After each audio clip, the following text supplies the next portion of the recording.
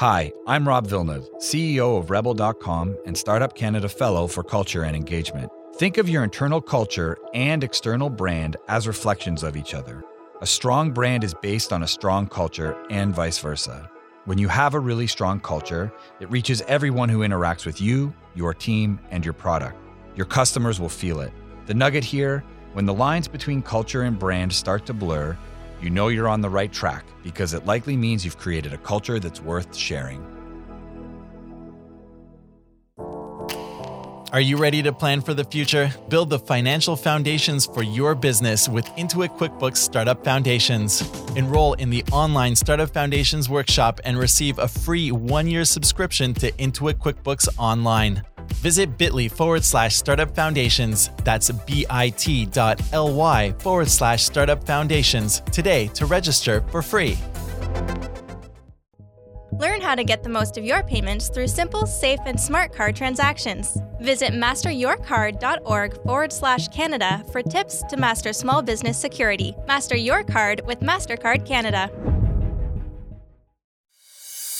Rogers Small Business Centers are located coast to coast inside their retail stores. Small business owners and entrepreneurs can book appointments free of charge with a small business specialist to receive one-on-one expert advice on Rogers products and services. Rogers Small Business Centers offer free events where business owners gain valuable insights from experts and the opportunity to network with peers. To find out more about dates and speakers in your area or to register for an event, please visit rogersbusinesscenters.com.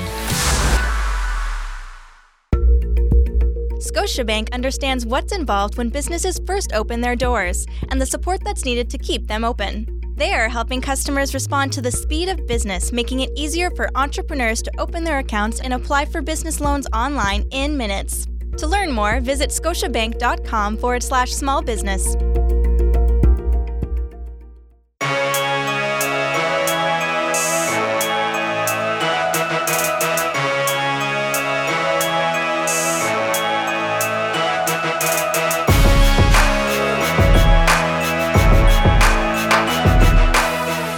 Storytelling, the journey of real change makers and discovering their impact on the world we live in. And now, broadcasting from Fredericton, New Brunswick on the Startup Canada Podcast Network, Rivers Corbett.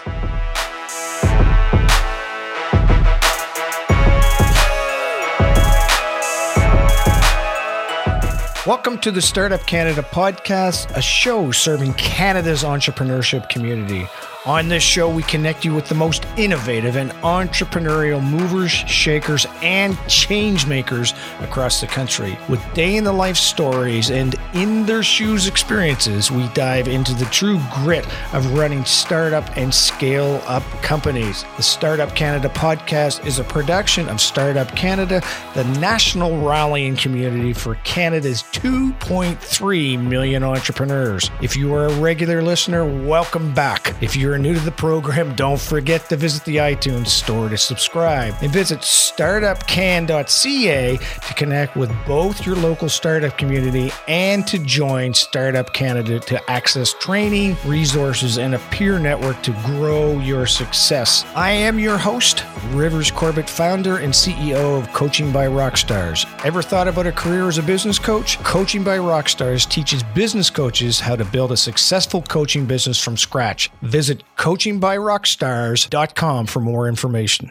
Okay, welcome to the Startup Canada Podcast show, folks. And look, I am excited today because we have as our guest, Mr. Eli Fathi. He's the CEO of MindBridge AI, a company that uses advanced solutions-based human-centric AI, machine learning, and big data to help identify and eliminate financial crimes, which we know that is a huge deal these days. Eli Fathi is the winner of the 2016 Startup Canada Senior Entrepreneur of the Year Award. I had the opportunity to meet with Eli when we were up in Toronto getting those awards.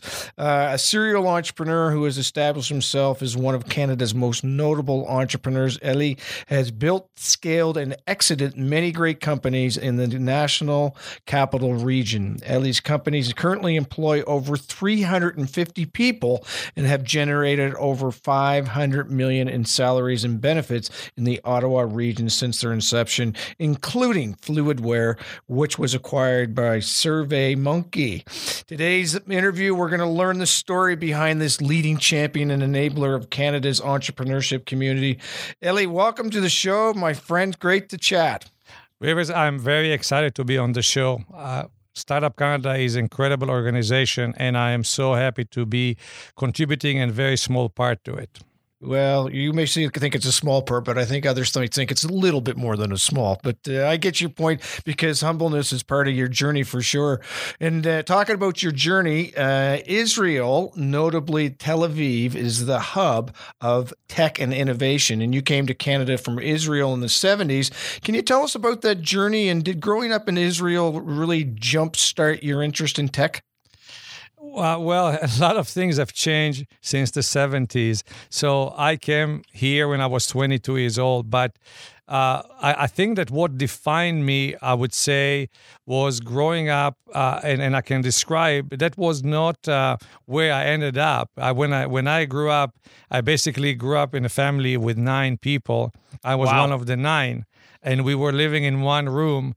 We shared kitchen and bath, so it wasn't very pleasant from experience in the sense that it was. That's the way it was. I think that everybody in those days went through the same situation. No one had a lot of stuff, so you never felt different than anybody else.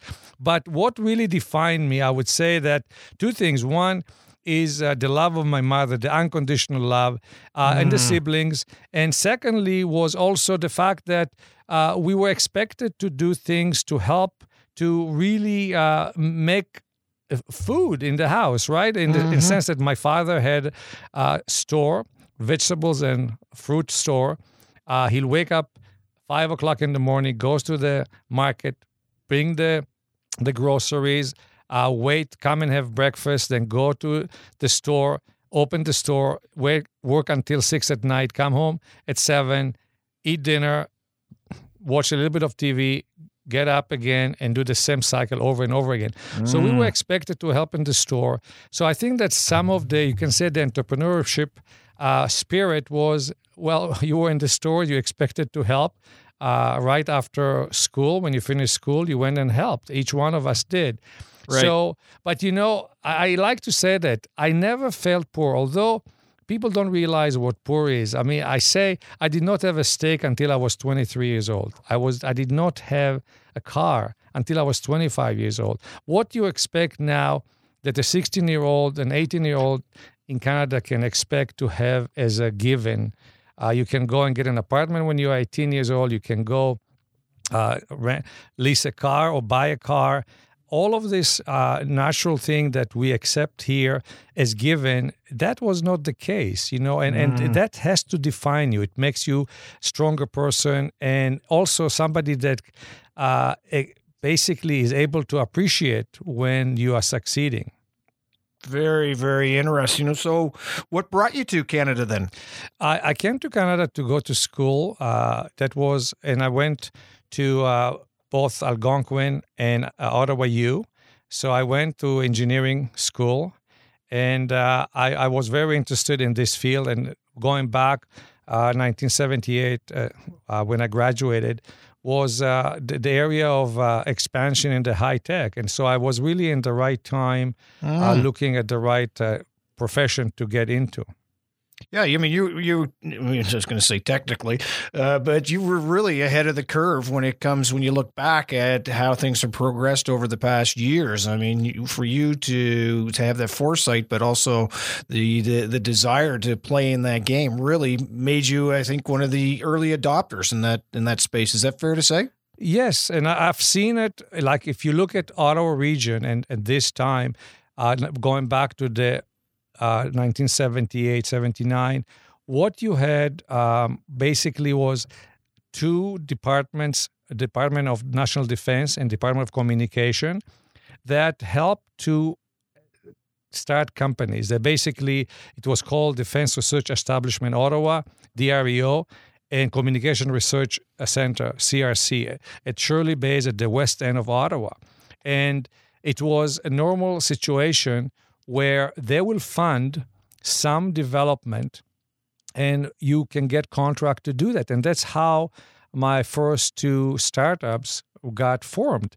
And that was really, if you look at it, in this case, probably Canada was ahead of the curve from that perspective, where they actually promoted the incubation in some form or other of companies. And you can see a lot of companies that started that way. The other side of the coin was the Nortel that was in BNR those days, Bell Northern Research, that was a big research center for Bell Canada and Nortel until they were merged into Nortel.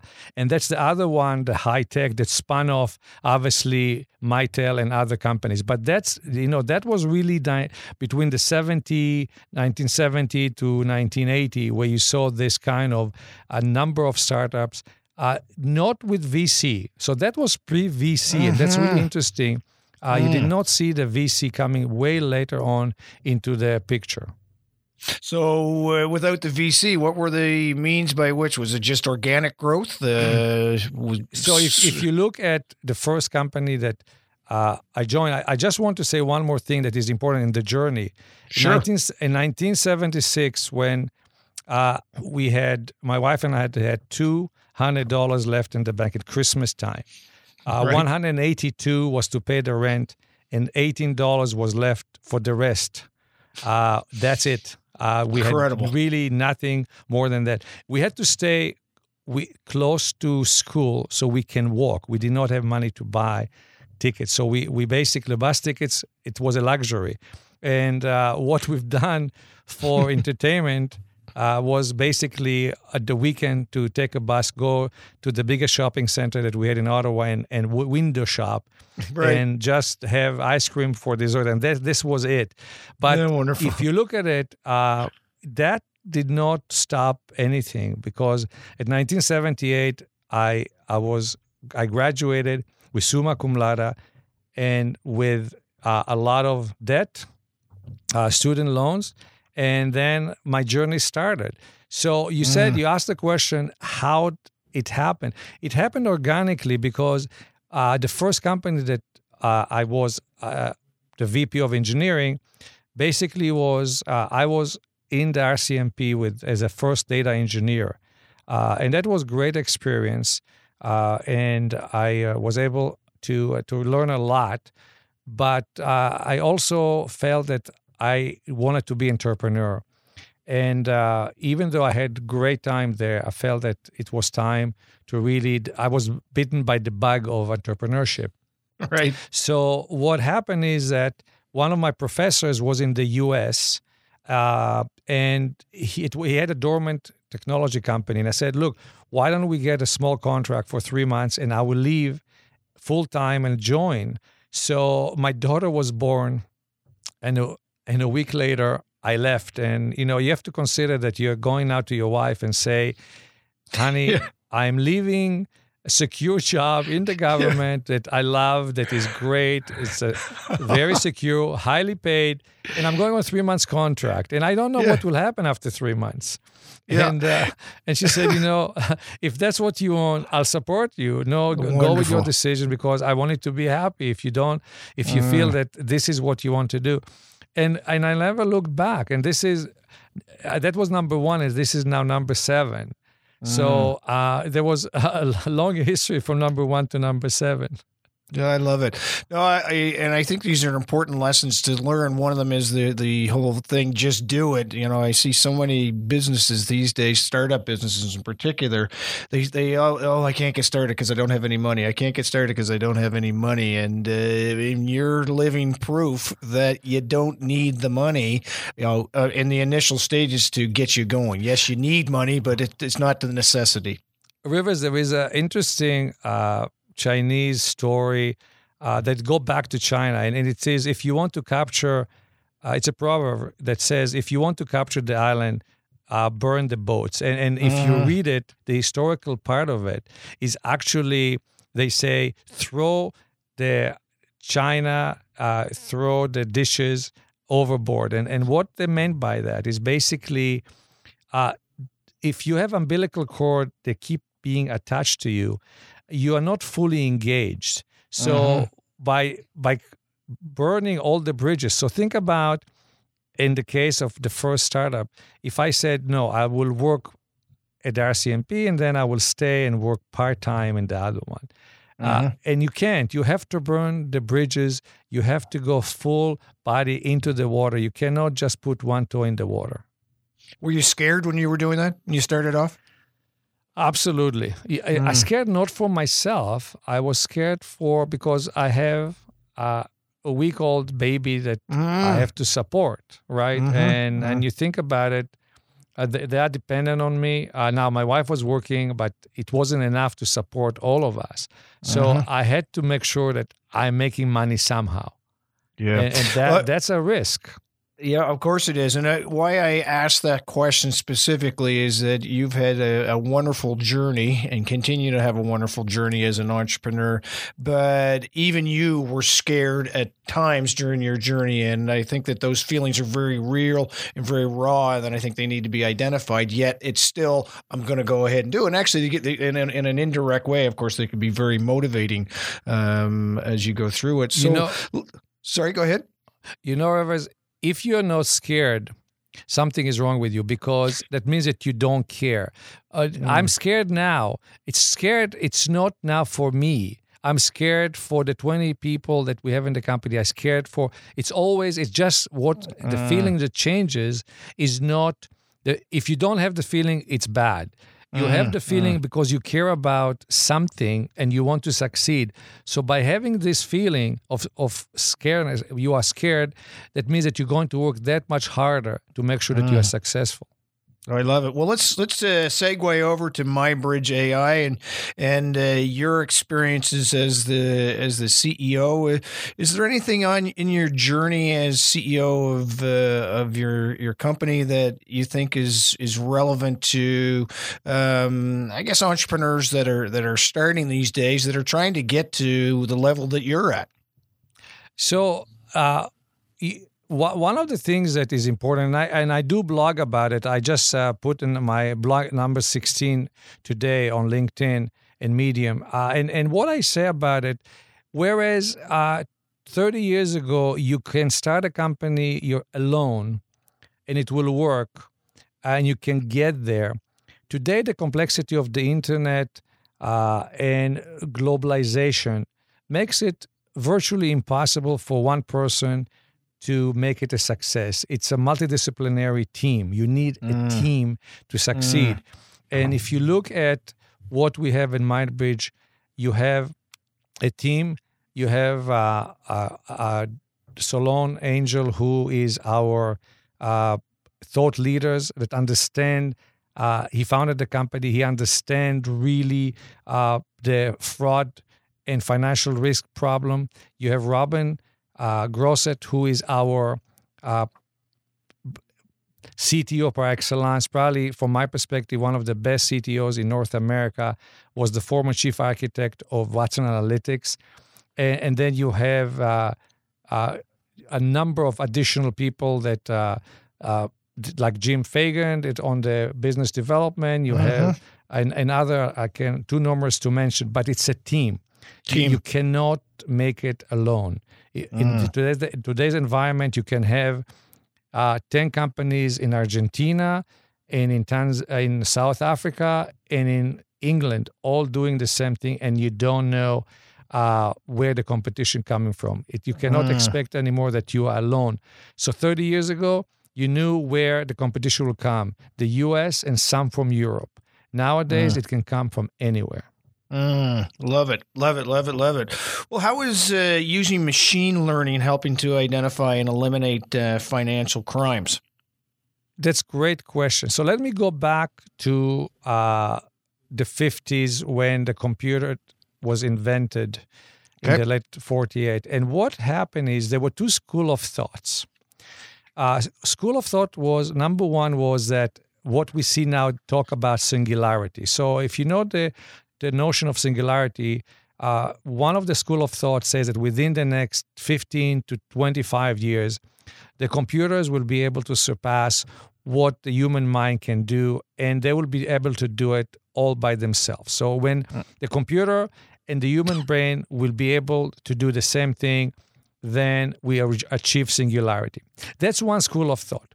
The other school of thought, and going back to the 50s, is that there is a book that says augmenting human intelligence. In other words, the computer will always be there to augment what the mind of the person is. We really believe in this second philosophy. It's possible that singularity will happen, and probably it will happen. I don't know. The futurists will tell you within the next 15 to 25 years, but who knows? But what we are seeing is that the machine can do a lot of functions that human cannot do very well. So you can have a child that can look at a picture and differentiate between a cat and a dog. And very easily, 2-year-old can tell you the difference, right? But it took a computer a lot of effort. If Google did one study on YouTube, and they had to spend $100,000 of computing resources for them to identify the cats on YouTube, right? So the difference is that computer can do repetitive task fantastically fast, whereas the human can interpret things a lot faster. So now going back to the financial problem, it's epidemic. Currently, it is estimated that the fraud is a 3.1 trillion with a T dollars around the world. And this is all kind of fraud. I'll just mention one aspect. If you look at the food, it's $1.2 trillion business in terms of packaged food. And it's estimated that 20% what's show you on the label, what is shown on the label is not what actually is the package. And it's very difficult to trace that because you just don't have the capacity, the human capacity, the computer capacity to try that. So furthermore, what currently happens and why machine learning and artificial intelligence, and by the way, machine learning is a branch of artificial intelligence. What you are seeing in current system is that it's called a rule-based. So a rule-based will be something that, let's say you are in a company and you have signing authority of $10,000. So what will happen is if you want to break the rule and you know the rule, then all you have to do is have 2 invoices or 2 checks of $5,000. And the machine will not be able to determine it because the rule is $5,000. This is the problem with the rules. You need to have somebody that will extrapolate and define all the rules, all the permutation, and come up with the list of rules that you have to find. The other problem that you have with why machine will change that is that you are looking at needle in a haystack. You're looking, because of the vast amount of data that exists in today's environment, the big data problem, you're actually looking at a needle in a haystack in a haystack in the corner of the haystack. So as a result, you cannot really find all the problems. So how does the artificial intelligence help? Because remember, machine can do computation very fast. And if you add machine learning algorithms, what happens is it can do all of that very rapidly. So to give you an example, in our system, if you put a file that is 100,000 transactions, we can give you the result in less than 2 minutes. But if you were to do it by hand, it will take you months. And that's the difference.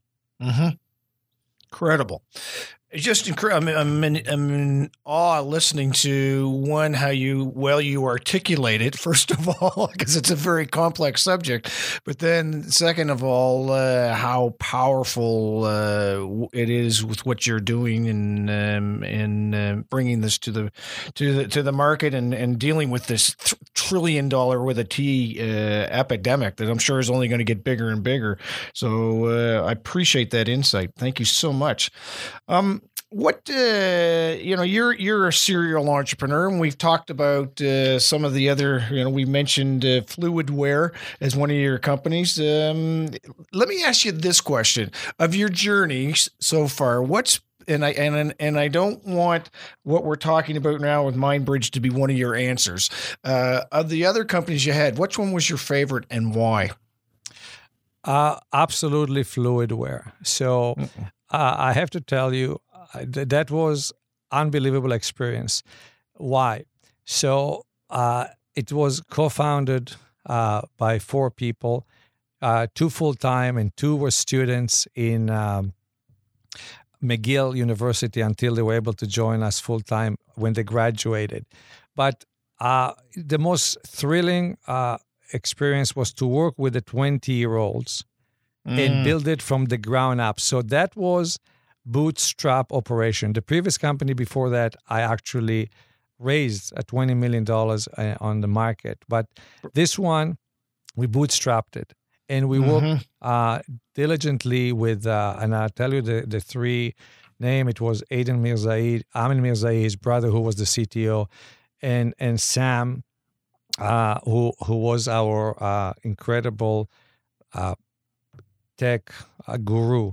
So it was very exciting. You worked with literally 21, 22 people, and it was working 6.5 days.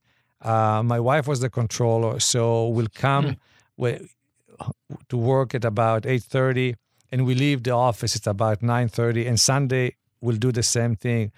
And it was the most exciting thing to do because you are taking people right after university, and as raw as they come, like we hired people as they come, and you see the growth in them. It's amazing. So that was an absolutely incredible journey, and we did it in 6.5 years from zero to selling it to SurveyMonkey in basically 6.5 years. And what is those people highlight 1 or 2? What have they gone on and done since their exit with Fluidware? So Sam and Amin are still at SurveyMonkey at a very high position. Aiden, my co-CEO, is just now starting another company.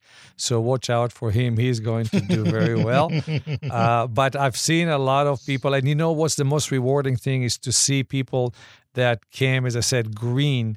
And now they're in a high position, director position, or left to other companies and are doing very well as directors and very successful with high salaries. And people, remember, they came, I can tell you without mentioning name, people that came from geography. They learned, that was their degree. Yeah. And then we taught them how to, if it was customer support, if it was marketing, if it was sales, and they are now at earning anywhere, $80,000 to $120,000. So that's so rewarding to see that, right? You change the life of people. Yeah, that's wonderful. I love hearing about that. It's, you get back to your team aspect again. And when you're at the beginning stages of your business too, to have a team that's willing to do what is needed for the team first and them second is one, a testament to great leadership, but also to great self-esteem for the individual and the willingness to learn and so on. So that's a great story. Thank you so much.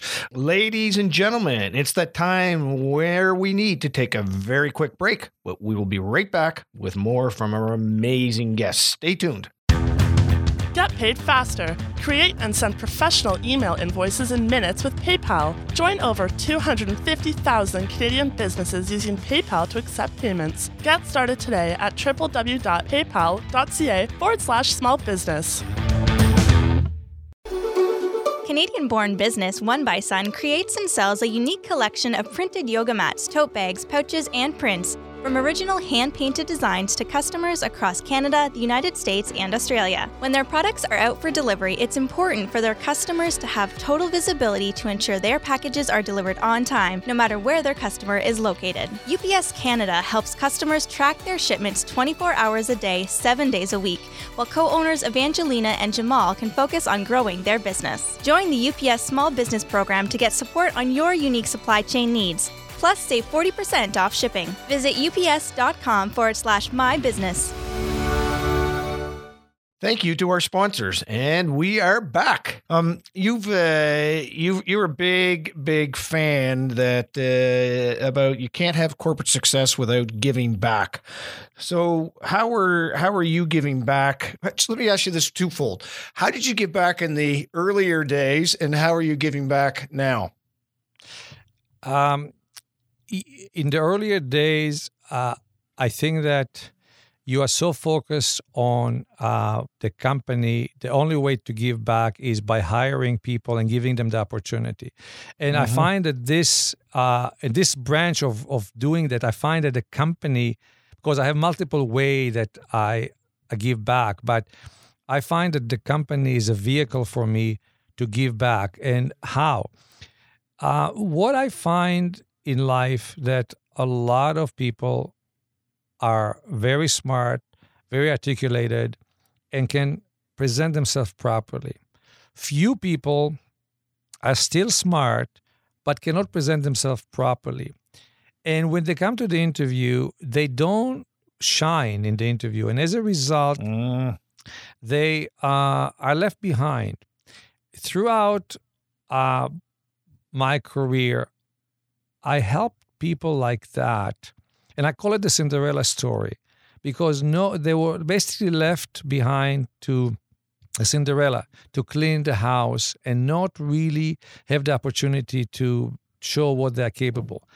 And I can name person after person after person that I gave the opportunity to, and I tell them, I only gave you the opportunity. I did not do anything. Out of 100%, and I was talking to someone yesterday that we just gave the opportunity in Brian Mindbridge, and that person is going to join.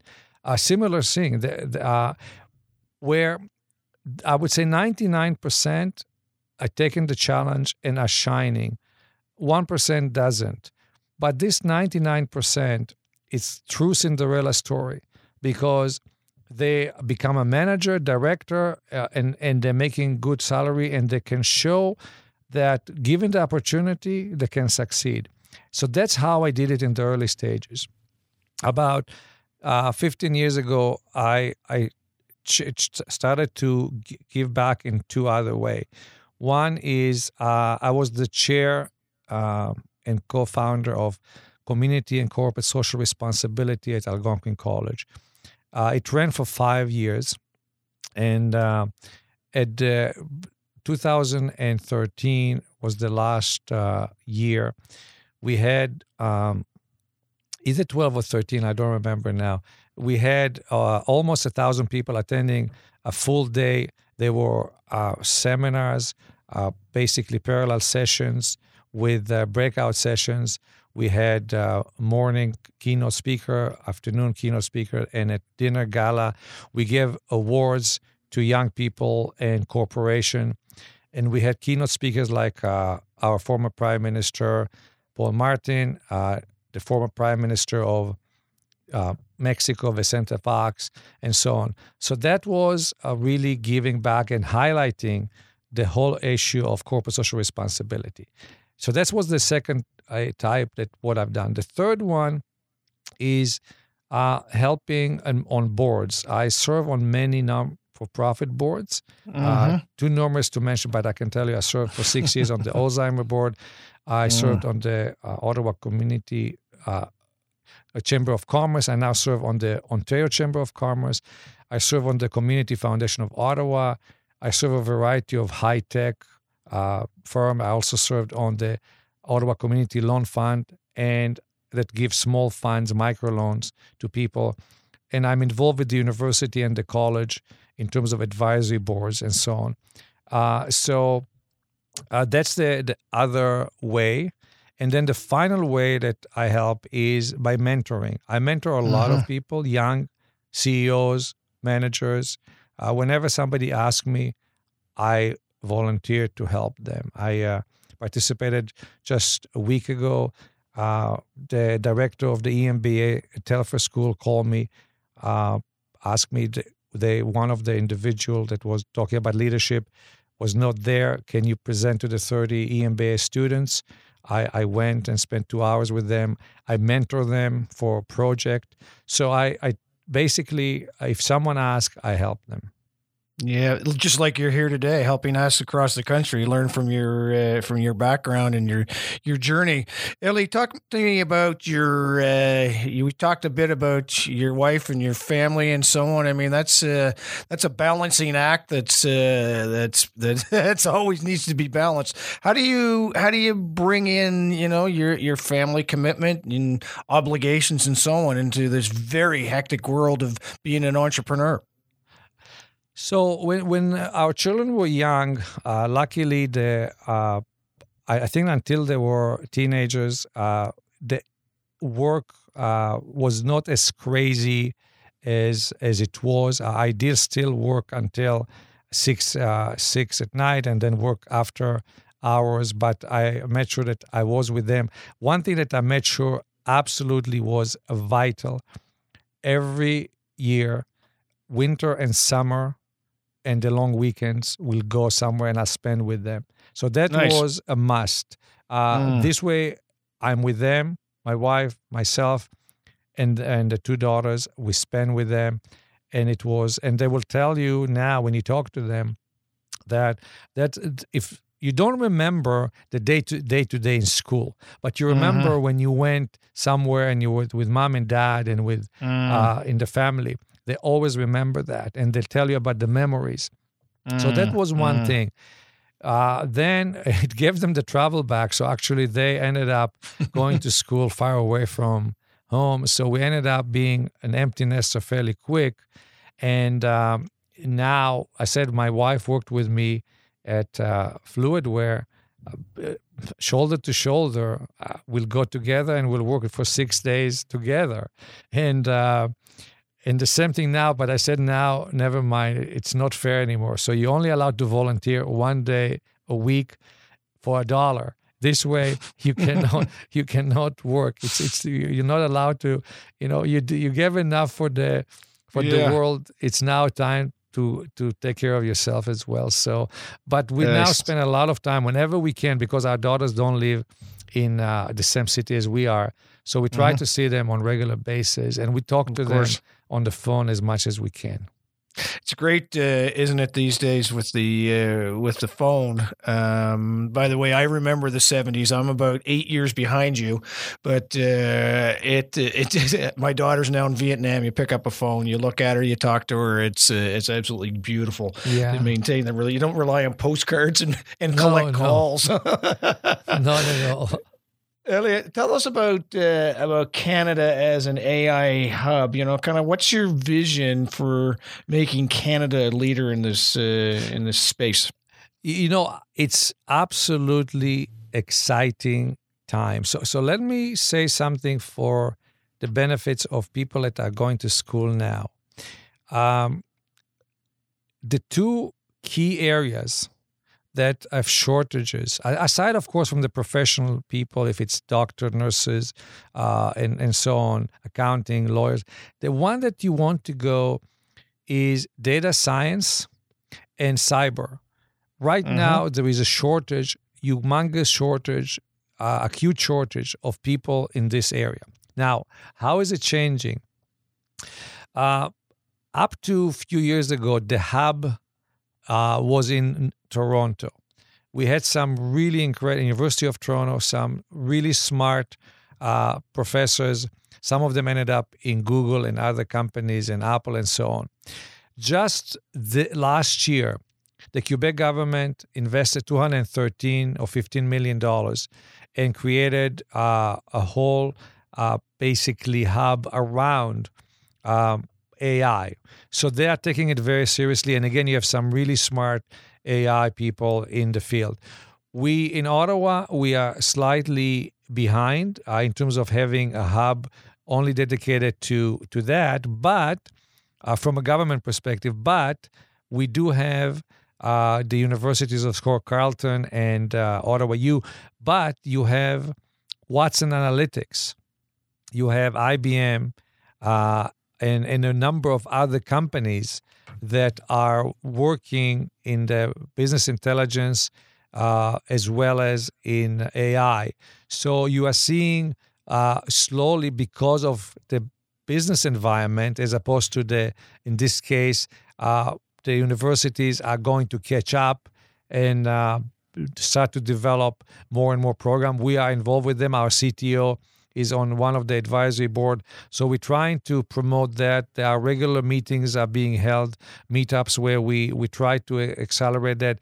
This is where we have to be. This is where, as Canada, in terms of the science, the innovation, this is where we have to be. If you look at if they call ragtag or fintech or cybertech, all of that area where you're utilizing AI, that's where the key investment is going around the world, and this is where we have to be. Love it. Is this something though that can work for all startups that they can adopt, or is it because it sounds like just a tech play? Is there something that can relate to all startups?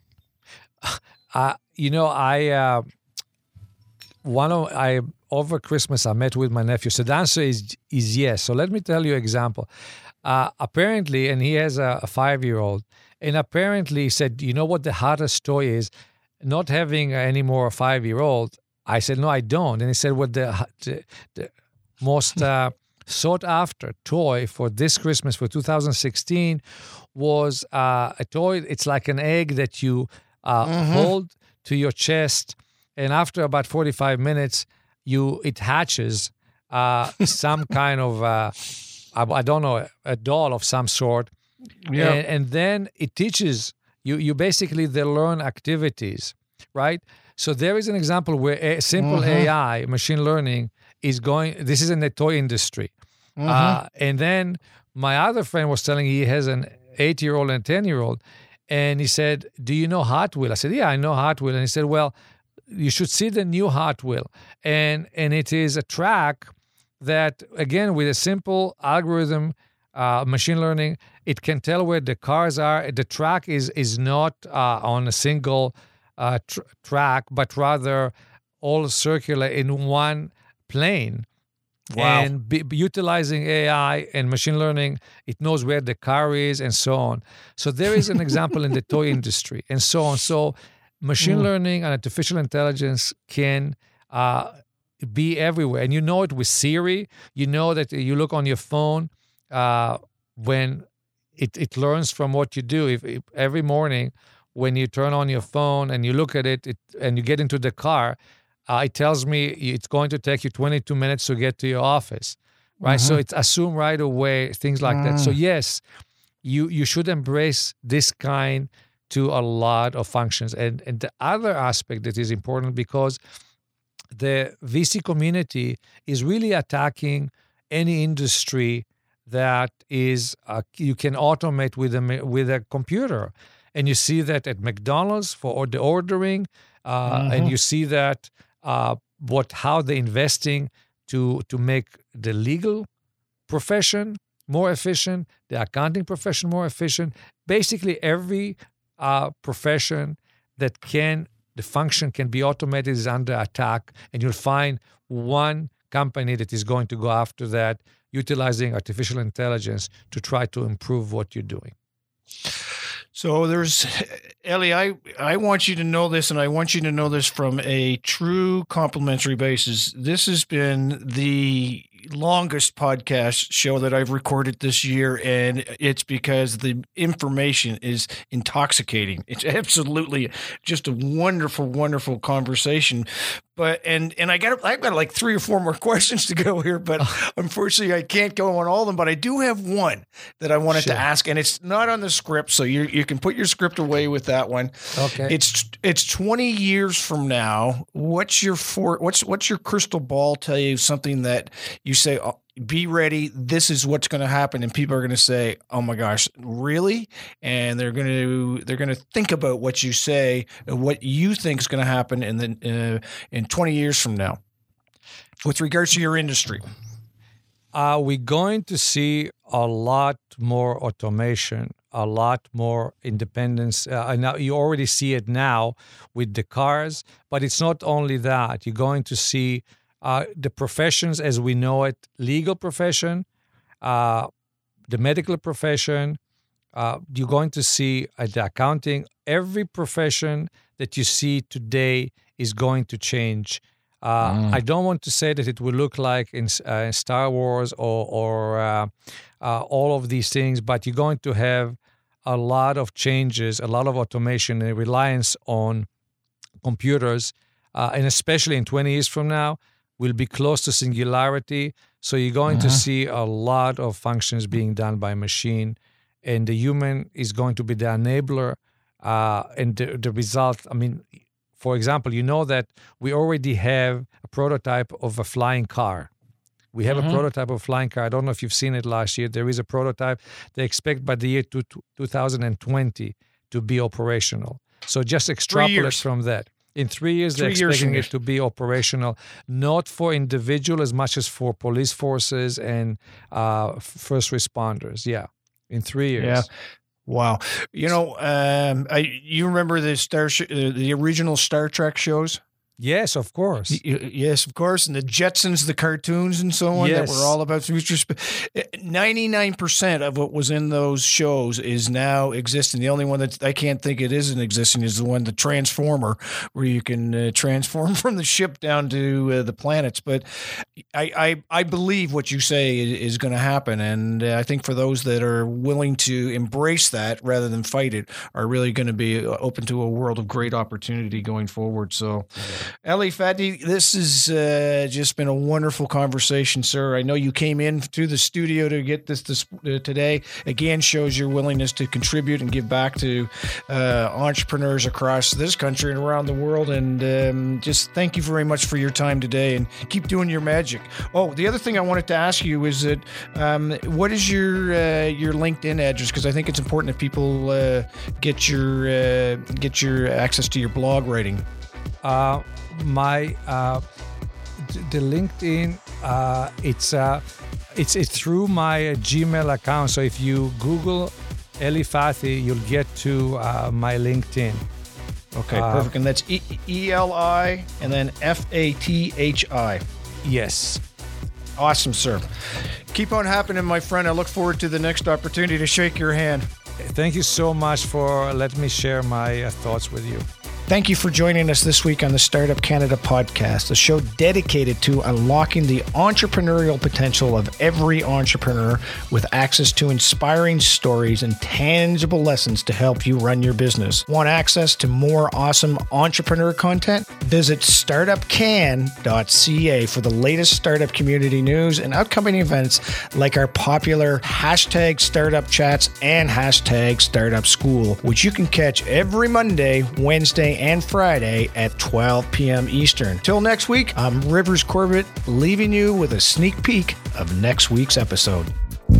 Hi, this is Steve Ufford, CEO and founder at Trilio, and you're listening to the Startup Canada podcast. If you were prime minister for a day, and I always like to joke with my questions, I, of course, have the power to do this, to make you prime minister for a day tomorrow. How are you going to, what's the one thing you're going to do nationally to really drive that entrepreneurship agenda? And when I say entrepreneurship, I think that's synonymous with the word innovation, in my opinion. So what would you do? Number one thing is that I would make the Canadian government the biggest buyer of early technologies in the country. And the reason for that is if you keep dumping grant money, that's great to get it started, but you've got to follow it through with revenue. And the reason that is that we need the feedback cycles. We need the risk profile of a large customer to tell us, listen, this is what we need from you to solve this pain point. The hardest part of building a global product or a big product is getting your first customers. And the government can be a huge, huge helpful early adopter of the very companies that it sponsors. And we have some programs like BCIP and all those, but they're too onerous and too selective. As Prime Minister, I would get out the pen. And here I've been watching way too much Trump. Do we have executive orders here? Sure we do. Hey, you're in charge, man, not me.